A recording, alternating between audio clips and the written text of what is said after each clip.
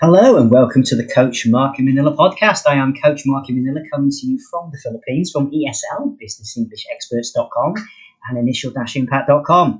I'm happy to report that I have enjoyed coaching over the span of my coaching career hundreds of students worldwide in pretty much every sector you can think of, whether it be lawyers, doctors, engineers, IT experts, marketeers like myself. The list is endless. It goes on and on. Traders, cryptocurrency experts. Hello, Charlie, if you're listening. It's been good to work with you in the past, my friend. I've got lots of fantastic students worldwide, and I consider you all part of the Coach Mark in Manila family. I've been blessed and honoured to do so much coaching that, quite frankly, at times my voice has literally given out. And of course, these days, I've got a few health issues, so I'm stepping back a lot from my intensive coaching and really just focusing on quality coaching, one-to-one group sessions, but mostly trying to give as much of my information away freely as possible in these podcasts. It's my gift to you all. I really want to try and spread this as far and wide as possible because, as I've said before, and I'll keep saying it, I don't believe that English should just lie in the hands of those special few who can afford to get that coaching. If you can afford to get that coaching, that's brilliant. I'm not judging anybody here, but it's a hard life. And there are many, many people out there, particularly in the pandemic, which is why in the pandemic I joined several platforms to try and bring high-level coaching to people who really could never afford financially to get themselves in a position to get high-class coaching. And I was privileged to be able to do that. But clearly, doing something like that takes a lot out of you because there are hundreds of students, even now, still wanting to work with me. And I thank you all. If you are discovering me from Googling me, then it's a great privilege to have found that you found your way here to me. And if I've had to decline you recently, it's nothing personal. It simply is my health is just not going to hold up. I'm pretty much exhausted. So I'm trying to do something slightly more practical here and scalable, and that is to reach you all with this information in one big go via podcasts. And it also means that my knowledge, whatever it's worth, is out there for the future. Okay, it's kind of preserved there. As long as cyberspace and the internet and this podcast is still hosted, then I will go on. And that is my big wish, to put that information into the hands of whoever you are, wherever you're listening. I mean, you might be from some outer country somewhere I've hardly ever heard of. I've got listeners as far wide as Nepal, Algeria, Mongolia. I mean, it's just amazing when I look at the statistics of how far this podcast is reaching. And I feel real gratitude to you all for listening. So thank you for that. Thank you so much. Now, today I'm going to continue on the theme again of IELTS. And this is something I'm getting messaged a lot about at the moment. So I figured I would speak to this today. All right. Can you use contractions like wanna, gonna, gotta, okay, in IELTS speaking? Will this result in a lower mark if you use these? Okay, it's a very good question. Firstly, let's concern ourselves with what are contractions. So contractions are where you combine two or more words to make them shorter, and it helps them flow when speaking. So it is becomes it's, want to becomes wanna, okay? And most contractions are clearly used informally in speaking. So the question is the IELTS speaking test formal or informal? Well, here's the surprise, people. It may be a test, but it is 100% informal. So part one, okay, is like an informal short answer question. Part two is an informal talk, a chat, I suppose you could say, right? And part three is an informal discussion on broader current issues. So this means basically all informal language is absolutely fine to use in every part of the test. Or we could go for a higher level word here, couldn't we? Every aspect of the test. Okay, so they are expected to be used, okay, because they are part of accepted spoken English. Remember, spoken being the operative words here, okay? Now, I believe even some people have pointed out, and I believe this is correct, that even contractions have been used by the fine establishments such as the BBC. Well, it used to be a fine establishment. I'm not so sure these days, but anyway, and the British royal family. All right, and this is totally true. All right, they use contractions too. So wanna and gonna, okay, are absolutely fine to use these types of contractions in pronunciation in the speaking test. But please, please, please do not use them in your written Okay, that's very important. Spoken only, people. So if you start writing in your IELTS academic essay or just general writing, wanna and gonna, you're going to have a problem. You're gonna have a problem. And you want to get it right, okay? So, I really want to go to the cinema tonight. The majority of students want to travel before starting university. He's gonna visit his grandmother this evening. The local council are going to improve the roads in this area. So wanna and gonna, okay, are only used in the spoken English. As I've just said, never, never, never in writing unless you want to get into serious trouble. All right, okay. So when we think about it, they are pronunciation features. It's how we pronounce want to, but certainly not when we write it. It's fine, obviously, to use these words in your speaking test, and certainly it will help with your pronunciation band score, actually. So, are these contractions in the dictionaries? Yes, they are. You can find them in the Cambridge Dictionary, so you are absolutely 100% fine to use them. Now, let's go a bit further. So, pronunciation is clearly 25% of your marks if you're doing the IELTS speaking. This means that the way you pronounce those sounds, words, and sentences is definitely assessed and marked in the speaking test. So, part of that includes linking sounds, linking words, including gonna and wanna. It's and doesn't. Okay, so try to lose. I don't think about losing them. Try to use them. Try to learn these contractions and then utilize them. Nice word instead of use. Utilize them. Okay. Embed them. That's nice. All right. Okay. Naturally in your test. Okay. So here's a common list of contractions. Repeat after me. What I'd like you to do, everybody, remember active listening always with me. Good gracious. I keep saying this till I'm blue in the face. That's a good idiom, right? It means until I stop breathing and I'm dead. Okay. Blue in the face. Good one. I don't want to be blue in the face, but here, active listening. Pen and paper at the ready. Never, never, never please use your tablet or cell phone because it's been proven psychologically that if you punch things on a screen, it does not activate the psycho-neural circuits in your head as well, which means because we haven't evolved at the rate of technology, our brains still perform better when we do physical things to embed learning. Pen and paper has been proven to get these concepts to stick in your brain faster than if you're just punching it on a tablet, smartphone, or whatever. Okay?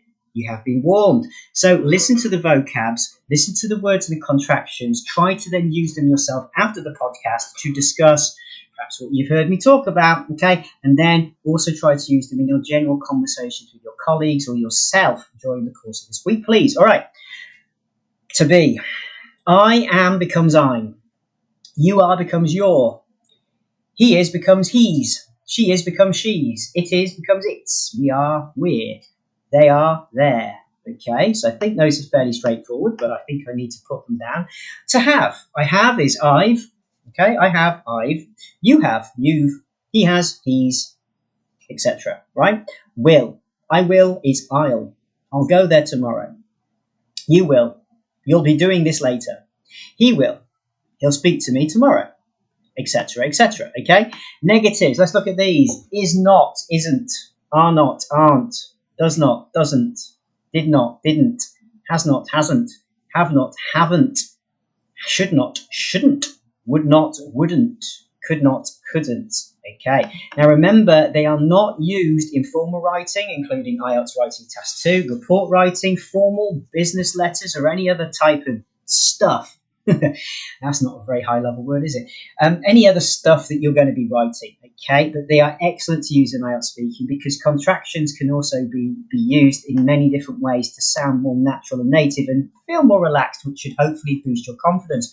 Some advanced contractions for you now, okay? Again, only using speaking, please. So I should have, I should have, should not have, shouldn't have, I could have, I could have, I could not have, I couldn't have. Okay, I would have, I would have, I would not have, I wouldn't have. Okay, example sentences using these. I should have finished my homework last night, but I didn't. He wouldn't have gone to the shops if he'd have known how expensive it was going to be. All right, some nice words. Okay, the government should have developed better recycling policies. If they want to limit global warming, they need to limit the use of disposable packaging. And the best way is to provide cheaper and more efficient options. All right, I'm just trying to make some of these up for you. If you're going to learn a language, then improve your pronunciation, okay? It's very direct, isn't it? All right, now, Let's talk about how you're going to use them, all right? So the pronunciation, let's just talk a little bit more about the pronunciation. Is it marked and how is it marked? Yes, it's part of the IELTS speaking test, and the examiner will basically award you scores for your pronunciation. So it's essential you get those right. As I've said, it doesn't matter if you use contractions at all. Listen to what I said, it doesn't matter. Not matter. It doesn't matter, okay? Or it doesn't matter. Matter. So you can hear how native speakers, we run stuff together, yeah, all the time. Right? And this is why I speak at the regular speed I do as well, because I'm trying to help you get up to speed with how it's going to be in the IELTS and the real world, people. You are not going to have somebody speaking like this all the time and enunciating every single word for you. Okay? It doesn't happen. It's just not gonna happen, right? Okay, so you gotta get used to the idea, and this is why I go at this speed. But the good news is, if I am speaking a little bit too fast for you here, and I apologize, you can slow me down wherever you're listening. I'm sure there is that little button. That's the beauty of podcasts, which is why I prefer them actually to live coaching at times. You can stop me. You can say, "Shut up, Mark." Hit the pause button. That's what I often say in my sessions, isn't it? Everybody who knows me, I just say, if you go too fast, say, "Shut up, Mark." I don't get offended. It's okay. But you can do it here. You can just pause me and say, "I'll come back to you later." Or rewind me, switch me off completely. Or if you want, just slow me down. Or speed me up if you want some real good fun. I don't know. I don't know how. I don't sound very good on high speed. Okay. So is it a good idea to use this? Absolutely. You're going to probably get some extra marks for this type of pronunciation. Remember the criteria, people. Fluency is 25%. Vocab is 25%.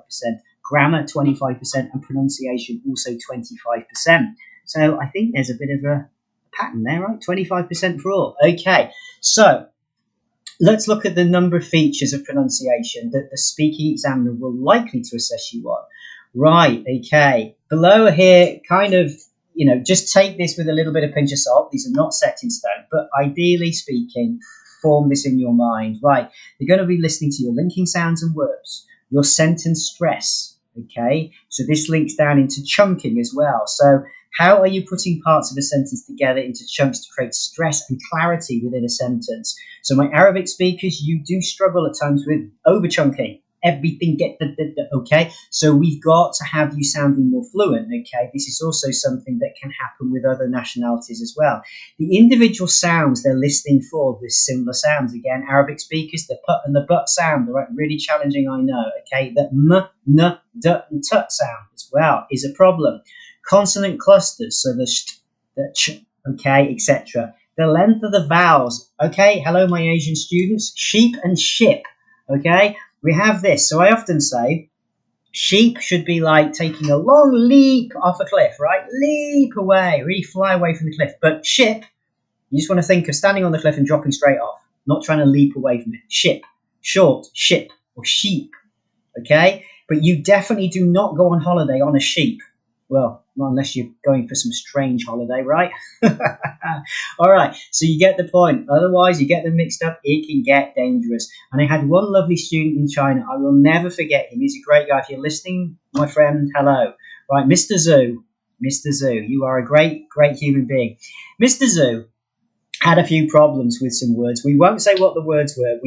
Thankfully, he sorted them out and he did a fantastic job. He actually passed his IELTS with flying colours, that's a lovely idiom, and got himself into a very nice university in London. So well done and good luck to you, Mr. Zhu. I owe a lot to you as well, my friend. You are an inspiring individual. So yeah, it can happen, but certainly my Asian speaking students from Korea, China, etc., there is a tendency for you to get the length of the vowels wrong. Sheep and ship, okay? Slip and sleep. All right, so work on those. The schwa sound, that lazy vowel sound, it's never stressed, okay, like it's in dangerous, okay? These are ones, the main ones, okay, but there are others. Strong and weak forms, okay? So if you think about it, and can be pronounced as n, so like fish and chips, fish and chips, okay, instead of fish and chips, okay? Bread and butter instead of bread and butter, okay? This and that, not this and that, okay? So it depends on how and when you use this word, but that's something to think about. The pronunciation clearly is looked at, the word stress and syllables, the sounds inside the word that carry the stress. Are you putting it on the right part of the word? Contractions, as we've just said, I've been, instead of I have been. I'm going to, I'm gonna, okay, I did not, I didn't, my name's, whatever my name is, right? You get me, okay. So it's important for you to understand these are the types of things that they are looking at. When we consider accents, does your accent need to be British English? Of course it doesn't, no. It's an international English test, of course, but you can have any accent you like. Doesn't need to be British. You can have any single accent that you like, all right? And when we look at it, it doesn't really matter at all. But what I would say is this. Very careful here, people. This is a very important point. Highly important, actually. Right. When you do your writing, you need to decide, are you using British English or American English? All right? Okay? And I would say clearly British English because this is, okay, it's an international English test. But I would go for British English if you can. But if you're going for American English, fine. But ultimately, keep it the same. Do not mix your spelling for the writing test. Oh, my goodness. Okay? While you can have a mixed accent for the speaking test, you can have an accent that's coming a little bit from America, a little bit from Britain. You cannot mix your spelling. So we don't want the American colour being spelt there and then you coming up with some British other version later on. Has to be consistent and stick to it, okay, people? Right, this is really important.